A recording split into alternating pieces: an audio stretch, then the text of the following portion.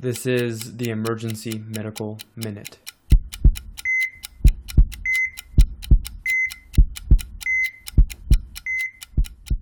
This medical minute was inspired by a med error that happened at Vanderbilt University. You guys may or may not have heard about it.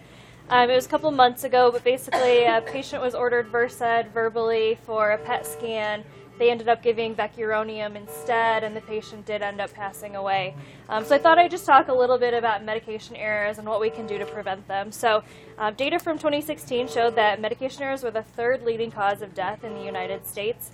There are estimated to be over 250,000 med errors per year, with 7,000 to 9,000 of those leading to death. And those are just the ones that are identified and then reported on.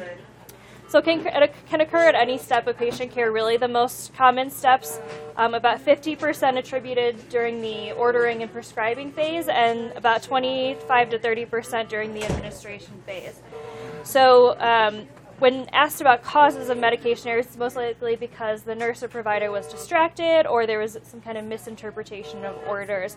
And due to the nature of the ER, we're at a higher tendency to have medication errors just because it's so busy. We're often distracted, not enough staff, etc. So there was one study that was done in 2017 of ER nurses. They found that 40% of the nurses there had witnessed an error within the past year. 20% were the ones that made that error. And then 17% of those were due to wrong medication or wrong dose being administered. 0% of those went reported per the nurses.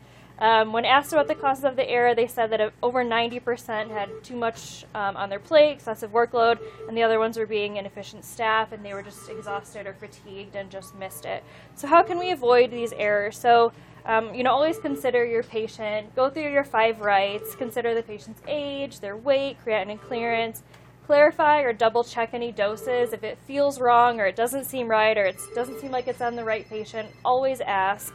Remain alert for high-risk medications, verify indications. Scanning really helps to reduce those, and then try to reduce or eliminate any distractions as needed. And then the other thing too is just be vigilant about reporting these errors. I know it's time-consuming and a little bit of a pain, even if it's a near miss. It really helps us to identify any cracks that we can fill in. If you've had an issue with something, chances are someone else has too. If we are able to see those, then we can able to put things in place to hopefully reduce or eliminate those med errors. So, thanks. Emergency Medical Minute is and always will be about free medical education. Medicine's most prolific podcast is successful because of our supporters, donors, and of course, our listeners. Please like us on Facebook and follow us on Twitter. And if you support spreading free medical education, please donate at our website, emergencymedicalminute.com. As always, keep listening.